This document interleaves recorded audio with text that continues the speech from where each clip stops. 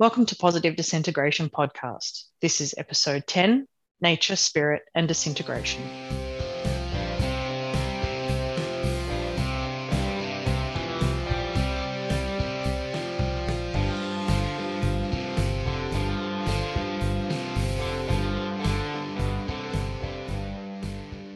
Welcome back, happy listeners, to another episode of Positive Disintegration, Framework for Becoming Your Authentic Self. I'm Emma Nicholson, and with me today is co-host Dr. Chris Wells. Hi, Chris. How are you going? Hi, Emma. I'm doing well, thanks. How about you? I'm doing excellent. It's good to be here, back with another guest today. That's right. I'm excited to have our guest today with us. We met in 2018 at the Dombrowski Congress in Naperville, Illinois, and I think he's going to be a great guest. Cool. Excellent. Well, our guest today is Eric Windhorst. Eric is a counselor, coach, and psychotherapist committed to helping others connect with their inner nature, so there's their true authentic selves, and their outer nature, so the wider, more than human world. He specializes in working with individuals who identify as created, gifted, intense, and highly sensitive. Welcome onto the podcast, Eric. Yeah. Thanks for the warm welcome, Emma, and nice to be with you again, Chris. It feels like 2018 was somewhat of a lifetime ago, quite frankly, but it's good to hear your voice again. I know I feel the same way. It does seem like it was a lifetime ago, but yeah, it's great to hear your voice again too. I've heard you on other podcasts, and that is why I thought you would be a great guest on ours. And so I'm looking forward to hearing about your work and your connection with Dombrowski's theory and positive disintegration today. Yeah, I'm very much looking forward to sharing.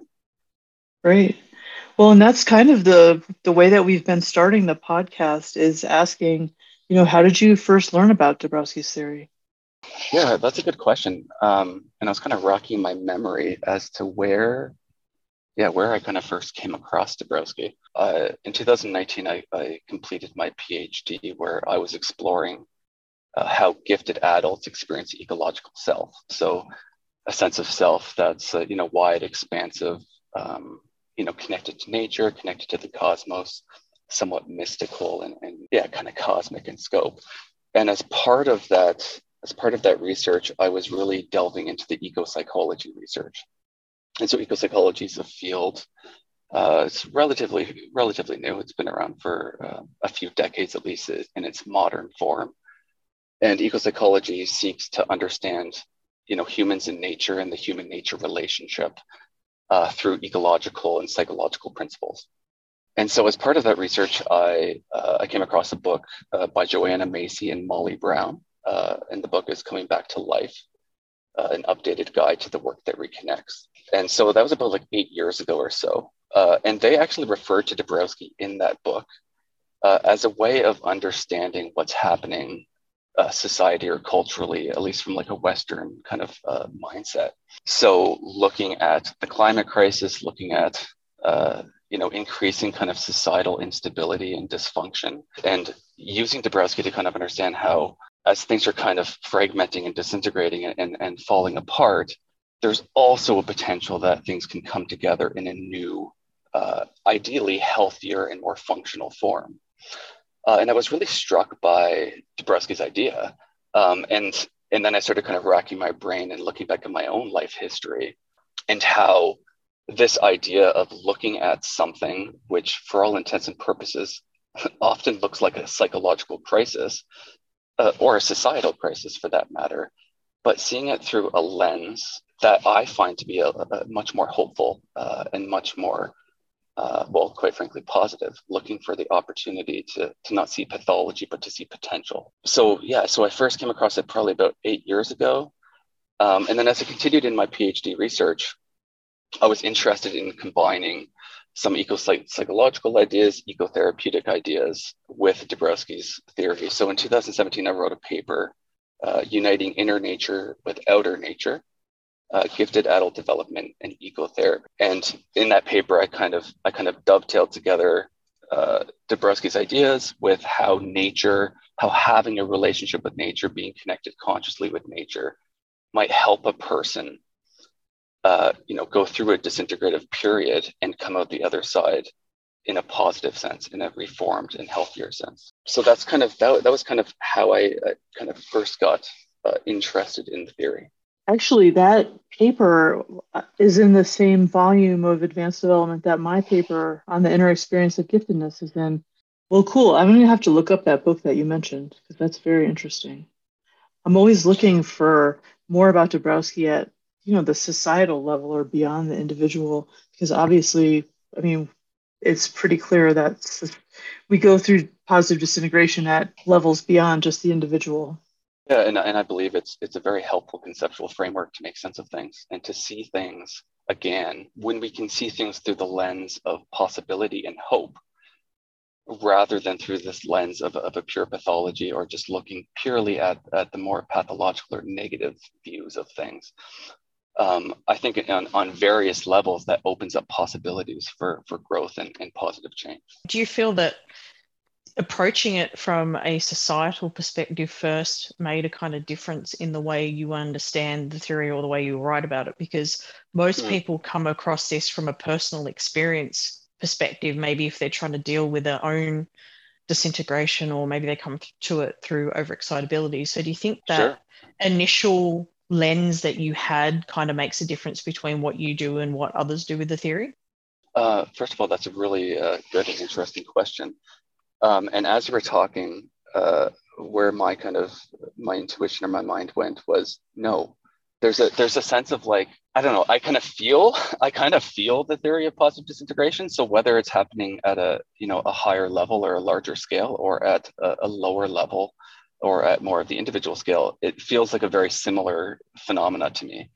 I don't think coming at it from kind of the higher level substantially affected the way that I kind of understand the theory or work with the theory or write about the theory. It just feels right. Yeah, it's just interesting how sometimes things just intuitively feel right, that this idea is pointing at something fundamentally true, I would say, quite frankly, about the nature of the nature of reality and the way that growth and change happens, whether we're looking at the natural world, whether we're looking at societal structures and the more human constructs, or if we're looking at the depth psyche of an individual person. There's something about this theory which points to what to me feels like just something fundamental about the structures of reality. Which kind of speaks to the integrity of the theory a little, because if you can shift its applicability and it still feels as true, that sort of tallies with, I think, what a lot of people have said on this podcast, that they come across it and it just feels right. Yes. What you're saying about that sort of essential truth to it. Yes, and there's that intuitive kind of bodily kind of feeling. And it's interesting, like just tying this already kind of together with some of my work with nature. Like if we think about the body as such an intimate tie, and I mean, I'm kind of splitting us up into, body, mind, spirits, but for the sake of argument, it's like the body and our resonance with ideas, or a resonance with other people, or a resonance with natural places. There's something about tuning in that when we feel that kind of resonance with something, it's like a tuning fork of truth. And as much as we can analyze the theory kind of conceptually or intellectually, which is important and valid, of course. For me, it always comes back to, no, there's something about this which it feels kind of inescapable. So Eric, tell us about your personal experience of positive disintegration, if you don't mind. I'm going to, I guess, kind of tell my story right from the beginning a little bit, and how looking at, I would say, particularly two major periods of my life, and how theory of positive disintegration, looking at it through that lens, makes so much sense. And quite frankly, looking at it through that lens and looking at the more hopeful side of very painful experiences probably saved my life, quite frankly.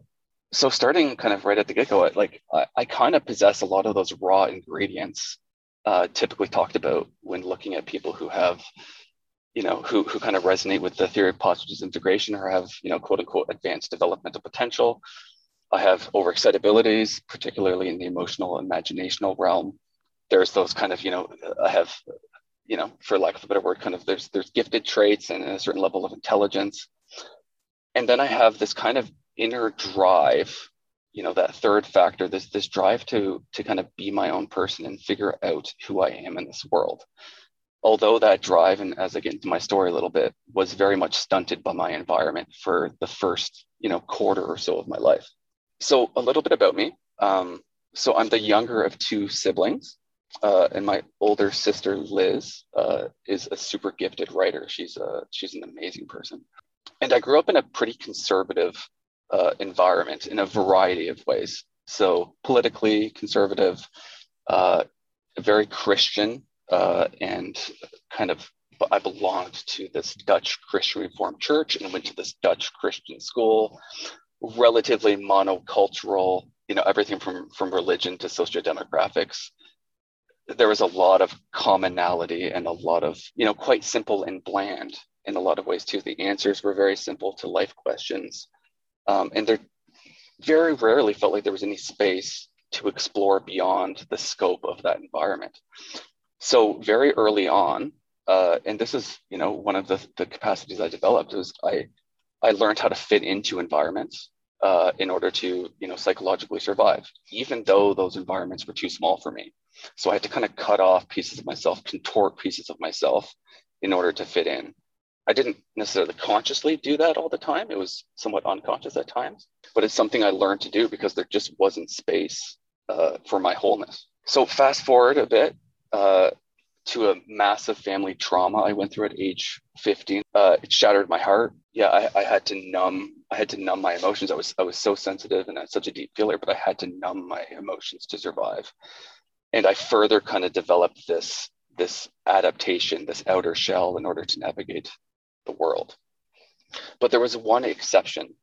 There was one exceptional place for me where I felt like I could be myself. And that was a greenhouse that I worked at.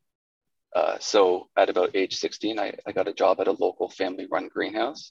And there was something about being around the plants, and it was just so quiet and peaceful. And I just felt kind of upheld. I felt supported. I can even just imagine myself now when I would go in, I'd be, spending hours just watering plants, kind of going through this methodical kind of ritual.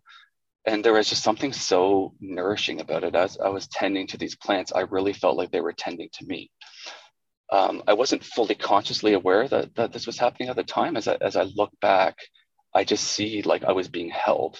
I was being held by something outside of my family, outside of my faith, outside of all of these other aspects of my life. It was the one place where I felt safe. But nevertheless, I was still pretty numb internally, and I was quite lost, without access to my feeling life.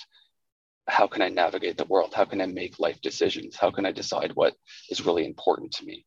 So I went through a bit of a teenage rebellion, as many of us do, kind of got in with some relatively kind of rough crowds and into some drugs, but there was still nowhere that I could go. Like, so to put it in kind of like Dabrowski's terms, like it was kind of movement from level 1 to level 2, but I didn't have any resources around me, or wasn't conscious of these resources that I could go, that there could be something more. I just kind of had to come back to the same old community. Even when I would challenge my faith or challenge leaders in my church at times. And so one example of this is we had a thing called catechism class, which is basically getting trained, young people getting trained in kind of the theory and concepts of our particular denomination.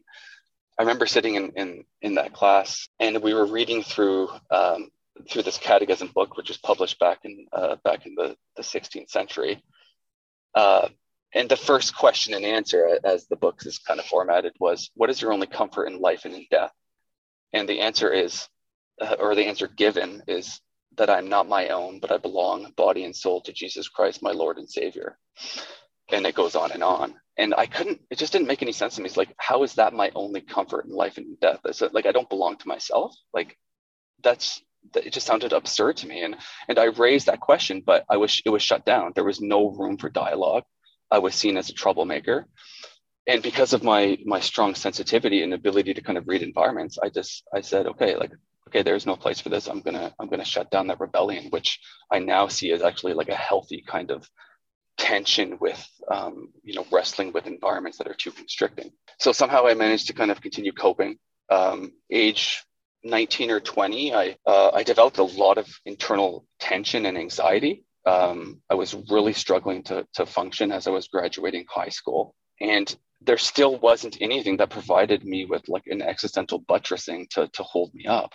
I actually became even more religious at that time. And it was this like ironic kind of catch-22 as I was looking to my faith and my religion for comfort. Well, at the same time, that very comfort was constricting me away from being the person that I was. So somewhere in there, I went to university. I met the person who is now my partner, which was a very interesting experience in and of itself, because when I met her, something within me tuned in, like that kind of felt bodily resonance, like that person is the one for you. It was like this one moment during this whole phase of my life where I kind of made a decision that was actually in tune with my authentic nature. At age 25, I went through what I now see as a massive positive disintegration. So I had been holding things together for about 10 years since that family trauma. And it was the birth of my daughter, Natalie, that really just blew everything to pieces. So Natalie kind of just rushed into the world. We had midwives up here in Canada. We had a couple of midwives. We were going to have a home. We were going to have a hospital birth, but we went to the hospital. They said basically like things are not moving along too quickly. Go back home and check back in the morning. Well, in the middle of the night, my wife entered active labor. We called the midwives. They came and checked everything, and basically they said like there's no time to go to the hospital. This baby's coming. I mean, that itself was its own form of disintegration for me. I would call it a bit of a minor trauma, quite frankly, the whole birthing process. So Natalie came into the world, and I was the first person that got to hold her. I held her against my bare chest, and I just felt like this person sees me. She can see beneath. I just felt like completely exposed by her energy.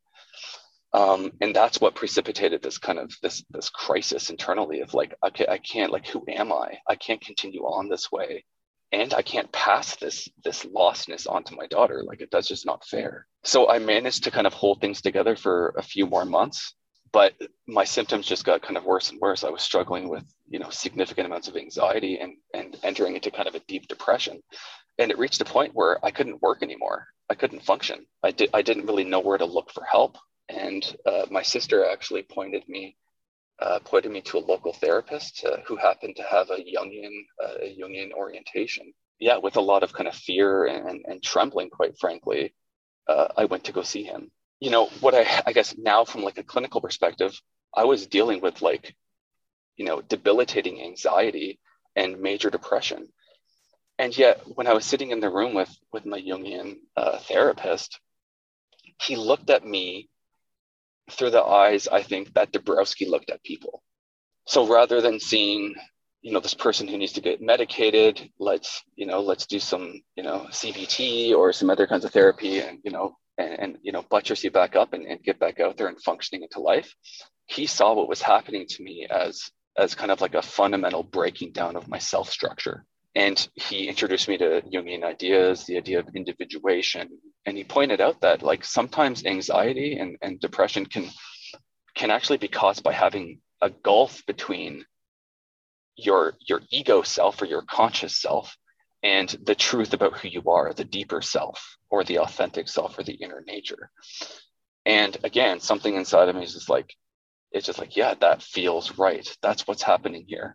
So in my work, with my therapist, Brian, we looked at my dreams, and I started to have dreams. Like I never really dreamed that much before. And I started having these vivid dreams with repeating kind of archetypal motifs.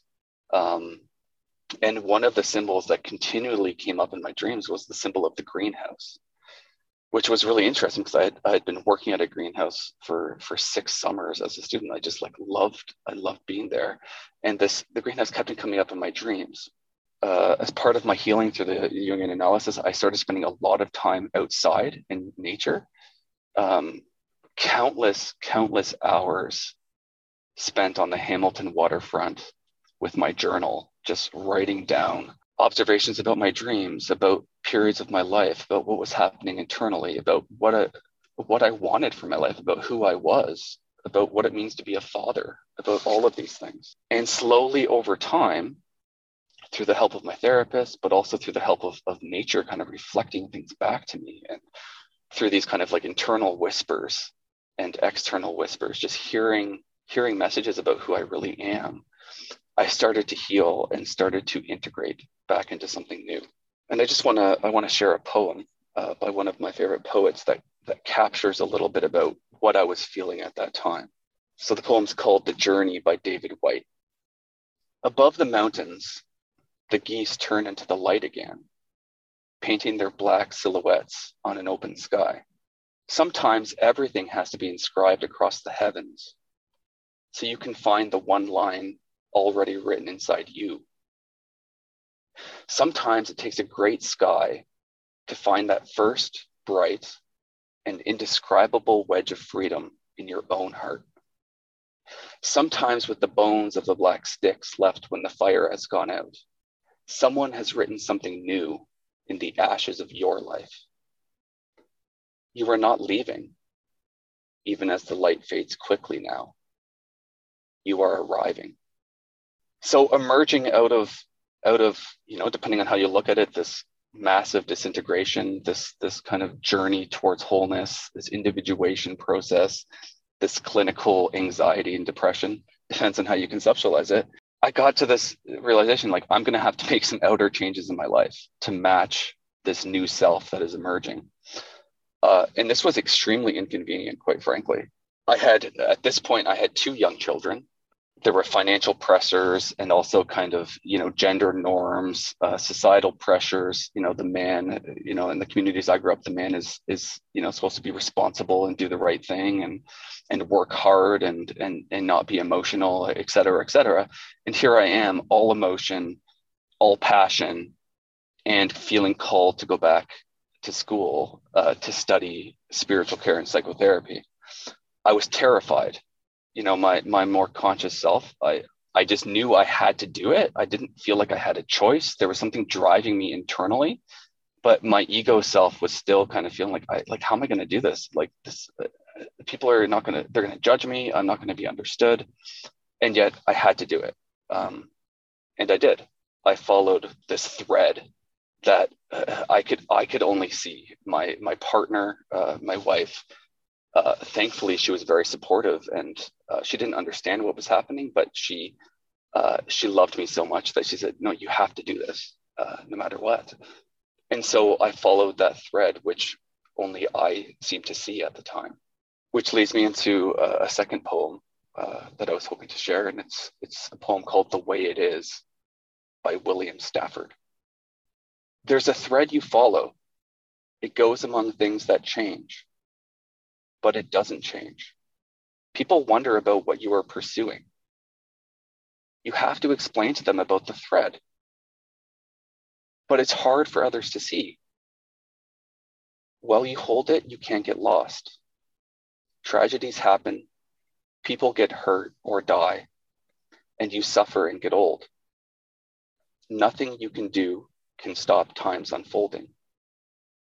You don't ever let go of the thread. So I went back to school.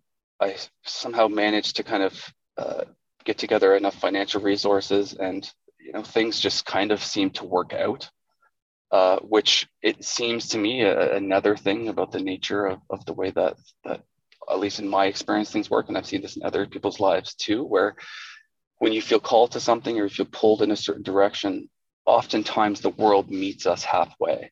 And the world kind of wants to facilitate that for us.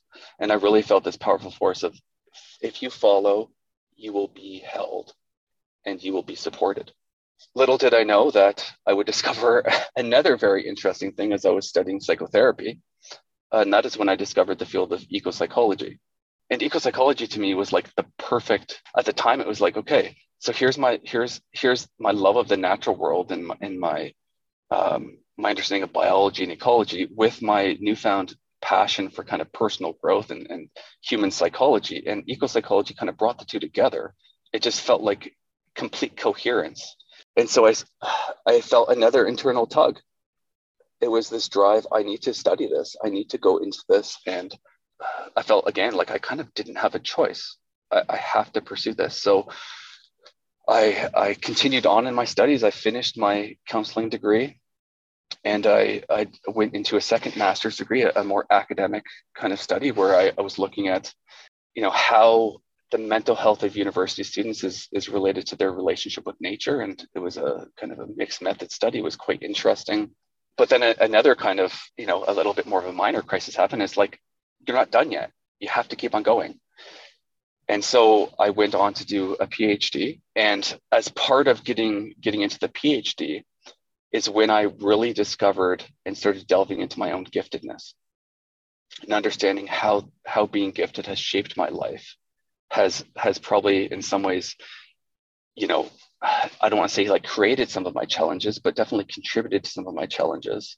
And that I needed to have a better understanding of this to move into my role as a therapist and counselor, where I felt called to work with creative, gifted, and highly sensitive and intense people, while bringing together, eco-psychology and ecotherapy, and marrying together that with the understanding of giftedness. I finished my PhD in 2019, so about 3 years ago.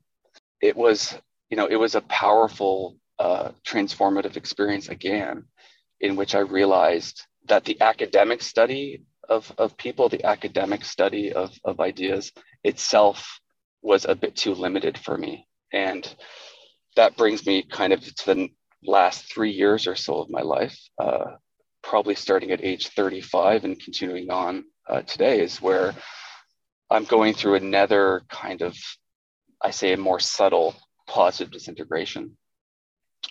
And it's hard to find words to really name what's going on, but it's kind of like a psycho-spiritual integration, or a bit of like a spiritual awakening. And it's been facilitated in very strange and unexpected ways. So there's two people who I came across, and they actually had reached out to me to work with me in a coaching capacity. And it ended up with both people that I ended up working with them, and they ended up helping me on my path. So one of the people is a shamanistic practitioner, and she's very intuitive and kind of open to other realms.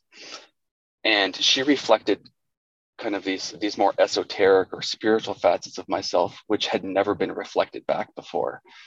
And it's interesting, going back to my kind of conservative religious upbringing, is I had little glimmers and hints of connecting with God or connecting with kind of the spiritual realm, but I never had the language and I never had a person to kind of come alongside me and explain to me that's what was happening for me. And so over the past couple of years, heightened, especially over the past 6 or 7 months, she's been kind of helping me integrate these new facets of myself. And another person I came across who had actually come to me for assistance, I ended up working with him as well. Although by day he's a computer programmer, systems analyst. He's also profoundly gifted and has this amazing energetic sensitivity.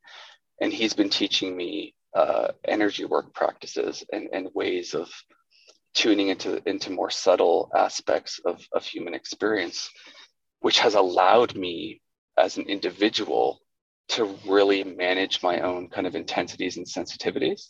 Because a lot of the time, and I didn't realize this until relatively recently, is I'm picking up on information and energy from other people, and I'm picking up energy from ideas, and I'm so sensitive that it just kind of comes on to me. And without these practices, I often felt like I would kind of get trapped in absorbing all of these things. With kind of the shamanistic work combined with these energy work practices, I'm really starting to feel, well, quite frankly, like a sense of groundedness and peace, and a sense of at-homeness in myself, and a sense of at-homeness in the world that I didn't think was possible. So to kind of put it in Dabrowski's ideas of like the different levels. Level 4, I think I have hints sometimes of level 5, although I'm very I definitely do not feel worthy of that idea. But nevertheless, I get these moments of kind of just like profound acceptance of peace, of what I'm here for as a person. And despite all the things happening in the world and all the dysfunction, all the, the climate, the uncertainty around the climate, the uncertainty with, escalating geopolitical conflict, even amidst all of those storms, there's just a sense of like, but don't forget why you're here, Eric. And don't forget to be grounded in your body. And don't forget that the things that you're doing on a daily basis, whether that's my work with clients or the intentions that I'm setting in my relationships, that every decision that I'm making, when it's in line with what resonates deeply in my heart and in my soul, when I'm making those decisions, it's having an effect on the collective in ways you can't imagine. I used to often feel like I'm not making a big enough contribution, or there's these expectations that I have to be something. I have to use these gifts and these abilities to, for the greatest possible impact. And what I'm learning is that sometimes the greatest possible impact comes from just listening to the still inner voice within you and living from that place. Is that to say that I'm always at complete peace about that? Well, no, I'm a complex, multifaceted person, and yet there's this home to come back to. There's this inner nature to come back to. And, when I go back and I look at my 25-year-old self or my 15-year-old self, I think, man, you had no idea like what was ahead of you. You had no idea that all of the constriction and the suffering and the misunderstanding that was necessary in order that you can become the person you are today. And that you can now walk alongside other people who are going through periods of major life transition or disintegration. So I have a sense of, despite all of the pain and despite all of the suffering, I have a sense now of it's okay. For some reason, this had to happen this way. In some ways, I chose these things so that I could learn lessons that I could then share with others. Wow. That was really powerful, Eric. Thank you so much for sharing yourself and just, being vulnerable with us like that and being so candid and honest. Well, yeah, absolutely. And thank you for holding the space. And I'm not actually, words probably are not sufficient, but thank you. I feel the same way. I mean, it's really beautiful. And honestly, I hardly know where to start in following up. There's so much here. But, one thing that I wanted to ask you about, just kind of, I think it must have been a conversation you were having with Jen from Intergifted, where I heard you talk about, your daughter's birth and, that experience. And I'd like to hear more about your work with gifted adults and how this, not just Dabrowski's theory, but all of these things that you've learned about and you've experienced and that you're still learning about. Yes. How it informs your work with them. So, I mean, it's complicated, quite frankly. I work with a whole variety of different types of people, but often, people who have a certain level of intensity and complexity and drive, and they don't fit into any boxes often. And because of that, they've also suffered a lot often. Whether that kind of manifests as similar to my story, in which, kind of masking and then having to kind of come back to yourself later on, or for other people, they've held on to themselves the whole time and suffered tremendous trauma because of that, of rejection or self-abuse and things like that. In my work with clients, I work very holistically and eclectically, because everybody's unique and everybody's complex. And this is, I guess, kind of like my internal way of looking at it, but the second I adhere to a particular conceptual framework, or I start, I guess, turning on to my mind of like trying to figure out a problem or to put something into a box, almost always that's a horrible thing to do, at least in my clinical judgment and working with very complex and quite frankly, fascinating and interesting people. And so what I've learned, and this is partly from my own experience as an individual in therapy, but also, in working with a lot of clients now at this point, is I try not to put any boxes on things. I try to bring myself, bring my presence, bring an openness to meeting with another human being without any of the clinical labels, without any of these boxes that are so easy to kind of quickly jump to, whether that's, to ease my own anxiety of uncertainty or to kind of provide some simplistic explanation to a person. So the first way that I often start is it's just holding that open space. And in holding that open space and holding that kind of that energy of acceptance of the whole person, that's when transformation seems to happen. A person will begin kind of bringing things up that they weren't even conscious of. Conversation will go in areas that we at the start of the session, we would have never imagined. And if I had followed a more structured route, we probably would have cut off. People come to see me for a whole variety of different challenges. But, a regular theme is people who are dealing with similar struggles to what I dealt with in that they didn't really fit into conventional systems. They either kind of masked themselves or they held onto themselves and faced trauma. And they're trying to figure out, how the heck do I figure out like who I am, or how the heck do I navigate this world? How do I make sense of things? How do I find belonging? How do I find community? Yeah. And I guess, it's really even hard to put into words kind of what happens, but I ask a lot of questions of my clients. So, a person may come in with an assumption about themselves or about what their problem is, and I'll ask questions, because oftentimes our surface level or conceptual understanding of something is actually masking a much deeper, complex network of things. And so I ask questions and I mirror back what I sense in a person. And this is something that I've always seemed to be able to do. But even as like a young child, my parents said, like, I just sit there and like apparently just like observing everything and taking everything in, and kind of just like in this, it would make people uncomfortable because I just seem to like see into people. And as I've continued to kind of develop that kind of ability or that skill in some ways, I can sometimes get a sense of a person's true self or their inner nature. And again, like, how, I don't know what exactly is happening there. Is it intuition? Am I tuning into some kind of like energetic sense? But I get these like little glimpses, these little messages. Sometimes it's a felt sense in my body. Sometimes it's more of like an audible kind of message of like, oh, like this happened to this person, when they were this age, or this person's inner child is screaming and feels alone and does not trust the adult self. Sometimes I'll get a glimpse of where a person might be headed in the future. And so I ask questions and I reflect back some of these messages that I seem to get. And it sparks this dialogue and this conversation. And things just start to kind of mysteriously and somewhat magically kind of happen. And a person's sense of self or their identity seems to start just kind of naturally shifting. A client that I'm seeing, I had been seeing him for about 2 years now. From the get-go, I sensed that there was this inner tension inside of this person.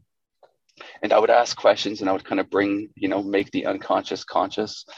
And he resisted. He didn't resonate with what I was saying. And yet I still felt like it kept on coming back for me intuitively. And, just recently, life has thrown him a bit of a curveball. And he's going through kind of the dark night of the soul or a positive disintegration.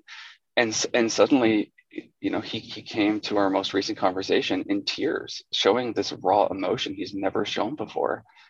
And it, in my mind, I'm like, oh, thank God that, as much as this really hurts right now, now you can start building something that's actually meaningful and authentic for you. And so he's thinking about moving to another location and getting a bit of a fresh start. And I kind of sensed this happening at some point, and I had to kind of hold a bit of attention as the therapist, and yet, trusting my intuition and allowing things to kind of just flow naturally. The timing of when something is right to do and when an event is to happen that's not within my control, which, in some ways allows me as a practitioner not to have to hold too much personally. I'm allowed, I can kind of, resonate with things and see patterns, but I don't have to solve the problem. That's not my job. Yeah. So oftentimes, when people come to me in a period of like deep crisis or, a major life transition, a broken relationship, a sense of lost identity, I don't see that through a pathological lens. I almost always see it as an opportunity for growth. That's not to say that sometimes people, sometimes a person's not, struggling with, clinical symptoms or might benefit from medication or other things. By all means, like multiple things can be happening concurrently. But, getting to work with people at that kind of that deep existential level of self, and seeing people through our conversations, come to a place of more coherence and wholeness is just, it's absolutely priceless. It's just such a meaningful vocation that I have. And so just jumping back to this greenhouse idea. So I worked in a greenhouse in my teenage years. It was this amazing home to me. Then this imagery of greenhouse kept on coming up in my dreams for nearly a decade. And what I now come to kind of understand is I'm kind of a greenhouse for people. So what does a greenhouse do? Well, a greenhouse is kind of its own little subsystem within a wider system. So you have, the wider atmosphere, the elements of nature, and then in the greenhouse, things are a little bit more controlled. The settings, what the greenhouse is providing, a place with the optimal conditions to grow. I'm not causing the growth. As a greenhouse, I'm not causing the growth. I'm just providing a setting where the ideal temperature, can be reached. There's enough nutrients and water kind of being given to the plants, and the sunshine of the spirits kind of coming through the glass. It just feels so right. That is what I am here to do. I'm here to be a place where other people can find refuge and can grow into what is most authentic for them. I'm not creating that change, but I provide the conditions for that to happen. I love that. That is, to my mind, an ideal way to look at what you do. It's so true. And I've sort of tried to think about that recently. I feel sort of similarly like, well, there were a lot of areas of what you've talked about in this episode that I could relate to, but the thread is one thing where especially like I have felt this so powerfully over the past several years. Like, what am I going to do with the theory? How am I going to take this information and help people? And I know that I'm kind of a conduit for knowledge. Like I've done this work of studying it. And it's not that I want to teach people about it, but I just want to help them access Dabrowski's ideas and his thinking and his students and just be somebody who can help. And of course, the podcast is helping us and it's letting us have these amazing conversations with people like you.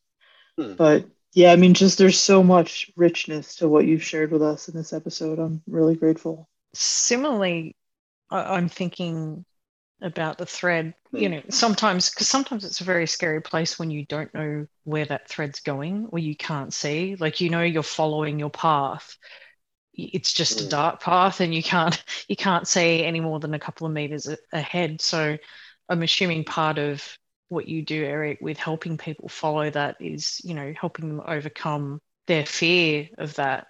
But the other thing that jumped out at me was the spiritual element, because I know for Dabrowski, that was an important part. But I think sometimes particularly when people are very intellectual, they struggle to get in touch with that aspect of self. And they sort of struggle with the very idea of, having a spiritual side or having a spiritual nature or what importance that might play in their life. Yeah. And, increasingly on my own journey, but also in my work with clients and my thinking about the world is that spiritual aspect of human experience is just absolutely vital, particularly given that, the compounding crises that we're dealing with collectively, and some of us are dealing with, quite frankly, personally as well. Well, you mentioned, following the thread, and how sometimes you can only see like a couple feet ahead of you, or you see that next door that you have to go through. But, it's sometimes it's terrifying, and there's fear and trembling, and for a lot of my own life, it's often felt that way, of kind of like, you just have to do this next thing, and then something else comes along and kind of leads me to that next kind of like aspect of the path, or the next aspect of the thread. But as I've been kind of developing these more spiritual aspects of my nature, what I've recognized is that I've never been alone. And from an existential standpoint, it provides me with such a sense of grounding and at homeness. And so what do I mean by not being alone? I mean, that's a little bit cryptic, I guess, in some ways, but and quite frankly, I'm a little bit self-conscious about sharing some of this, because I've been part of a lot of intellectual communities, and there's other elements to my own kind of faith experience and such, where some of the things that I'm experiencing and now talking about would have, quite frankly, gotten me ostracized and or burned at the stake at some period. And perhaps I was burned at the stake at a previous life. That's potentially true as well. But I now know that I'm not alone. And so what do I mean by that? So on the one hand, my grandfather is always with me. So my paternal grandfather, my father's father, I never met him. He died in 1980, and I was born in 1983. But I've always felt a powerful connection with him. I remember in grade 8, walking in kind of the back field at my school, the sun shining down on me, and having this strong sense of like my grandfather smiling down on me. And at that time, I quickly kind of put it away, or like there was no place for those kinds of experiences, especially in a conservative Christian setting. But now he's with me all of the time. He's kind of like, he's looking out for me. He wants the best for me. He loves me unconditionally. And I've encountered other kind of helping guides as well that are kind of looking out for me. And if I need guidance, and this is the amazing thing about developing some of these spiritual capacities, I actually can find guidance within myself. Well, it's outside of myself, but it's ultimately within myself by asking for guidance from these various helping spirits. So I no longer feel a sense of kind of being like this separate individual, making meaning of the world, having nothing existentially to stand on, because I could deconstruct everything. Most of the things I grew up with, or most of the things out there for me, they just weren't satisfying. They weren't undergirding and holistic enough. And now I have these experiences, which I doubted like for many months, but I kept on having these experiences where I'm kind of being shown what I need to do in a situation. If I'm feeling lost, I can ask for help. And the amount of comfort that comes from that, particularly when things are so kind of unstable in the world around us, is a tremendous gift. And I'm really interested in helping my clients develop those capacities for themselves, as part of kind of an empowerment of the client, as well as like, the therapeutic relationship is a wonderful nexus of closeness and companionship. But when a person can truly tune into their own kind of spiritual knowing and where they're needing to go, and develop that sense of agency and trust in themselves and in their helpers, that to me, I mean, it's just the most, I think, incredible gift that somebody can get and then can develop. My next question for you is that I want to ask you if you're going to submit to the Congress, because I sure hope that you're going to share this stuff with us at the Dabrowski Congress, because whoa, what an excellent session that would be. So I'm definitely considering doing that, whether that's kind of in person or virtually.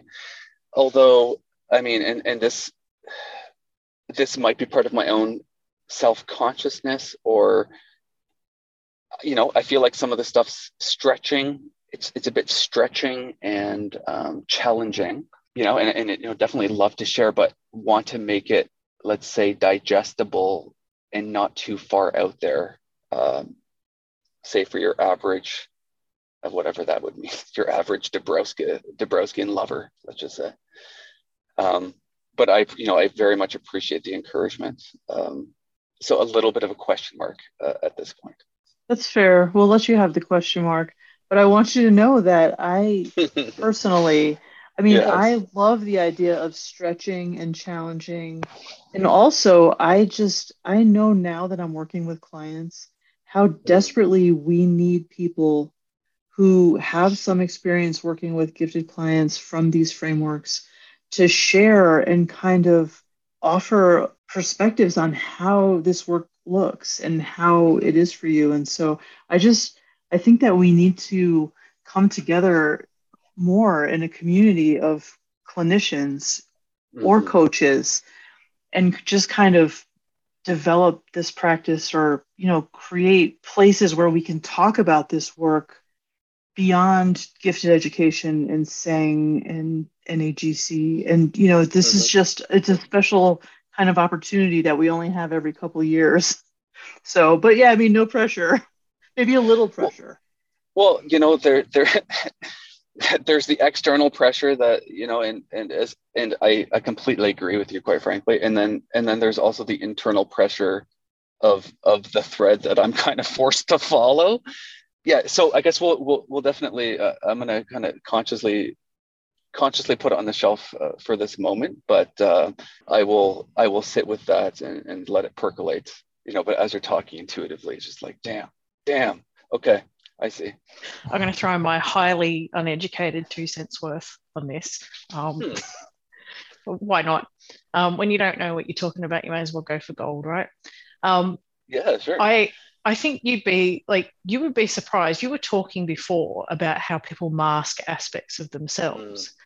And you would be surprised how many people probably sitting there listening to this with maybe their own spiritual experiences, sitting on that, not telling anyone about it, and it might resonate with them anyway, even though on the surface you'd never think it would. Yes. And the other thing that I was thinking about is you were talking about, you not being alone. And that's an experience that's applicable to yourself, but even from, I did a blog post recently about how if you're going through disintegration, you'll never walk alone anyway, because previously, or even right now, there are other people going through this experience. So even while you're alone in the storm, you're actually not. You've talked about the thread, and Chris is talking about following her own thread and her own path, which is a very academic, logical path, and she knows she's got things to do, but perhaps there's opportunities that are going to fall on her plate that she doesn't see coming, and she just needs to be open to those. So there's maybe applicability to those things at different levels, and we know Dabrowski loves levels. And there might be people resonating with these things in secret on their own terms. Again, resonant, compelling. I think you're absolutely right. My ego says I'm going to think about it, but I'm having. There's no counter argument whatsoever. Gauntlets are being thrown down. The gauntlet's been thrown down internally and externally. I can't escape now. Yeah, and so as I'm kind of developing these kind of spiritual aspects of myself, I'm actually working with that person, the energy work practitioner, who's by night and computer programmer by day, and we're working in a book together where we're tying together quite frankly, we're tying together more conventional psychotherapeutic insights into working with people with energy work insights to create a more holistic picture, more holistic possibilities in working with clients. So kind of bringing that spiritual into the more kind of psychotherapeutic sphere, which in itself is a bit of stretching and stretching and growing for the field. But it's amazing in working with clients and even having energy work healings done on me, for example, how quickly things can shift for people. And I think it's just really important to highlight that, because psychology, psychotherapy, it can be a very powerful tool. But what I'm finding is when you're working with really very highly sensitive people who I would describe as also very energetically sensitive, helping them develop the tools and practices to manage those aspects of their experience and of themselves can create outcomes. And not that it's about speed of transformation. I mean, that's not at all what it's fundamentally about, but can create quality of life and outcomes, which it would have taken from a more conventional kind of psychotherapy. It would have taken probably months, if not years. And so I see kind of expanding how we look at humans, how we look at human suffering.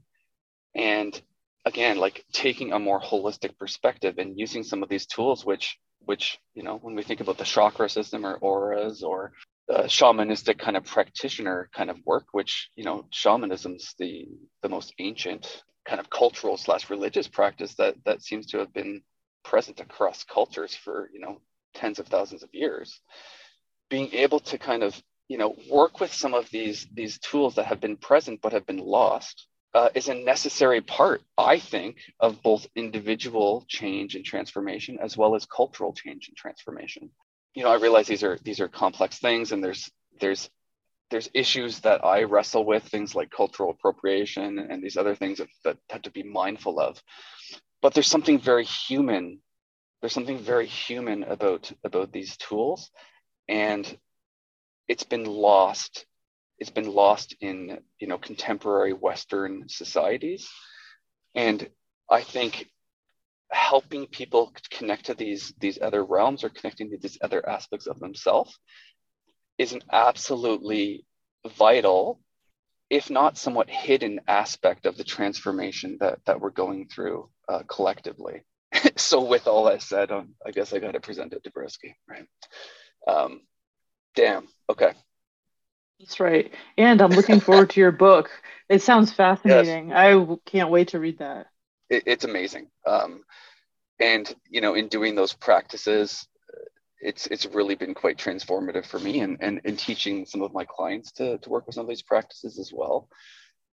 It's given them some agency, you know, some agency in their life where, you know, being so sensitive or so permeable to you know, other people's or other places kind of energy. Like, I mean, I'm sure you see this too, Chris, in your work with gifted folks. Like, not all gifted folks, but a lot of gifted folks are just so permeable. And, you know, working with things on an energetic kind of level shifts some of the psychological stuff in a way that, you know, just setting boundaries doesn't seem to do in the same, I guess, the same efficacy. So I'm really excited to kind of see how this kind of marriage between, you know, the psychological and the spiritual kind of continues on. And, you know, what I've kind of been shown is like, that's something that I'm here to do. And is it easy? Is it always fun? Well, oftentimes actually it is quite fun, but it's sometimes extremely difficult, and quite scary. And yet, if I follow the thread, I can't get lost. You can't, once you start following that thread, it gets harder and harder to let go. If I follow the thread, I can't get lost. I love that. So one of the things that I often do in my work with people, and we didn't get to a whole lot of depth about it, with, you know, due to time and stuff, but like working with nature, and I talk about, you know, inner nature. I talk about like a person's true self or soul or spirit, or, you know, it's kind of that it's related to the third factor of the self-determination. I help people kind of connect with their inner nature, often through helping them connect with outer nature, the outer natural world. And there's this lovely reciprocal connection between being connected with nature and it reflecting back aspects of yourself, and, you know, and in connecting with nature also like wanting to care for nature. Like, there's this wonderful reciprocity in that relationship. And then I've kind of discovered this, what I call this, like this third nature, and this is related to some of the energy work, and I call it kind of like fundamental consciousness, like the energy that kind of ties together everything, the fabric of the universe. And it seems at least somewhat satisfying to me that I think that's what I'm tuning into sometimes when I'm able to see into people and into their experience in a very deep way, is I'm kind of tuning into this fundamental interconnectedness, this web of information. Yeah, and I'm picking up on kind of little rhythms or textures in that realm. And when we look at the natural world, there's countless examples of positive disintegration. There's the caterpillar to the butterfly, the transformation, or you think of like the acorn to the oak tree. Like there's so many examples of these shifts, changes in form, but kind of self-determination and self-drivenness to become what one is capable of being, what one is meant to be. So this poem, it's written by Janine Marie Haugen, who is the partner of Bill Plotkin, who's a writer on kind of nature and psychology, who has really been a light unto my path. And her poem is called The Return. Someday, if you are lucky, you'll return from a thunderous journey, trailing snake scales, wing fragments, and the musk of earth and moon. Eyes will examine you for signs of damage or change. And you too will wonder if your skin shows traces of fur or leaves, if thrushes have built a nest in your hair, if Andromeda burns from your eyes. Do not be surprised by prickly questions from those who barely inhabit their own fleeting lives, who barely taste their own possibility, who barely dream. If your hands are empty, treasureless, if your toes have not grown claws, if your obedient voice has not become a wild cry, a howl, you will reassure them. We warned you, they might declare. There is nothing else, no point, no meaning, no mystery at all, just this frantic waiting to die.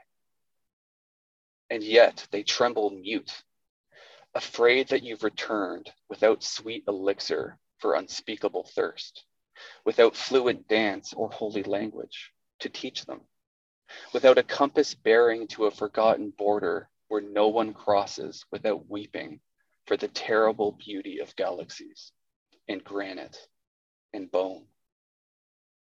They tremble, hoping your lips hold a secret, that the song your body now sings will redeem them. Yet they fear your secret is dangerous, shattering. And once it flies from your astonished mouth, they, like you, must disintegrate before unfolding tremulous wings. Perfect. What an excellent way to end this episode. Thank you. Yeah, no, absolutely. And poetry often just has a way of conveying things, again, like in ways that more conventional language and form often miss. And so I'm grateful for poets and poetry. Yes, me too. That was a fantastic note to end this on, Eric. Thanks very much. And thank you for coming on the podcast as well. It's been very insightful. And thanks for sharing your story as well. Yeah, thanks again for having me, and for the opportunity to share. And I hope it's meaningful for the community, and maybe plant some seeds that weren't conscious before. And that will one day grow from acorns into trees.